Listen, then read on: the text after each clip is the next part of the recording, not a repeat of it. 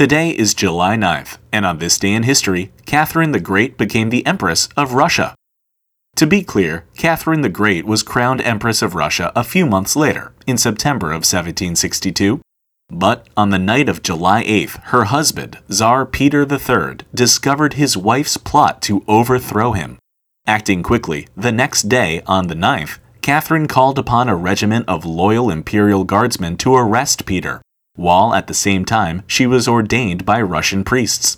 And by the end of the day on July 9th, she was the sole ruler of Russia, at a time when Russia's power was growing. Under Catherine, that growth only continued. During her reign, Russian borders grew roughly 200,000 square miles, thanks to many military victories against the Ottoman Empire and neighbors like Lithuania and Ukraine.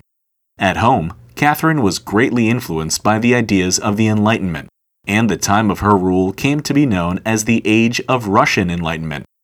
Under Catherine, much of Russia's political landscape was modernized, while she established schools across the country, including the first school in Russia to allow women as students. Manufacturing and agriculture both expanded under Catherine's rule, bringing Russia wealth and prosperity that would last well past her death in 1796.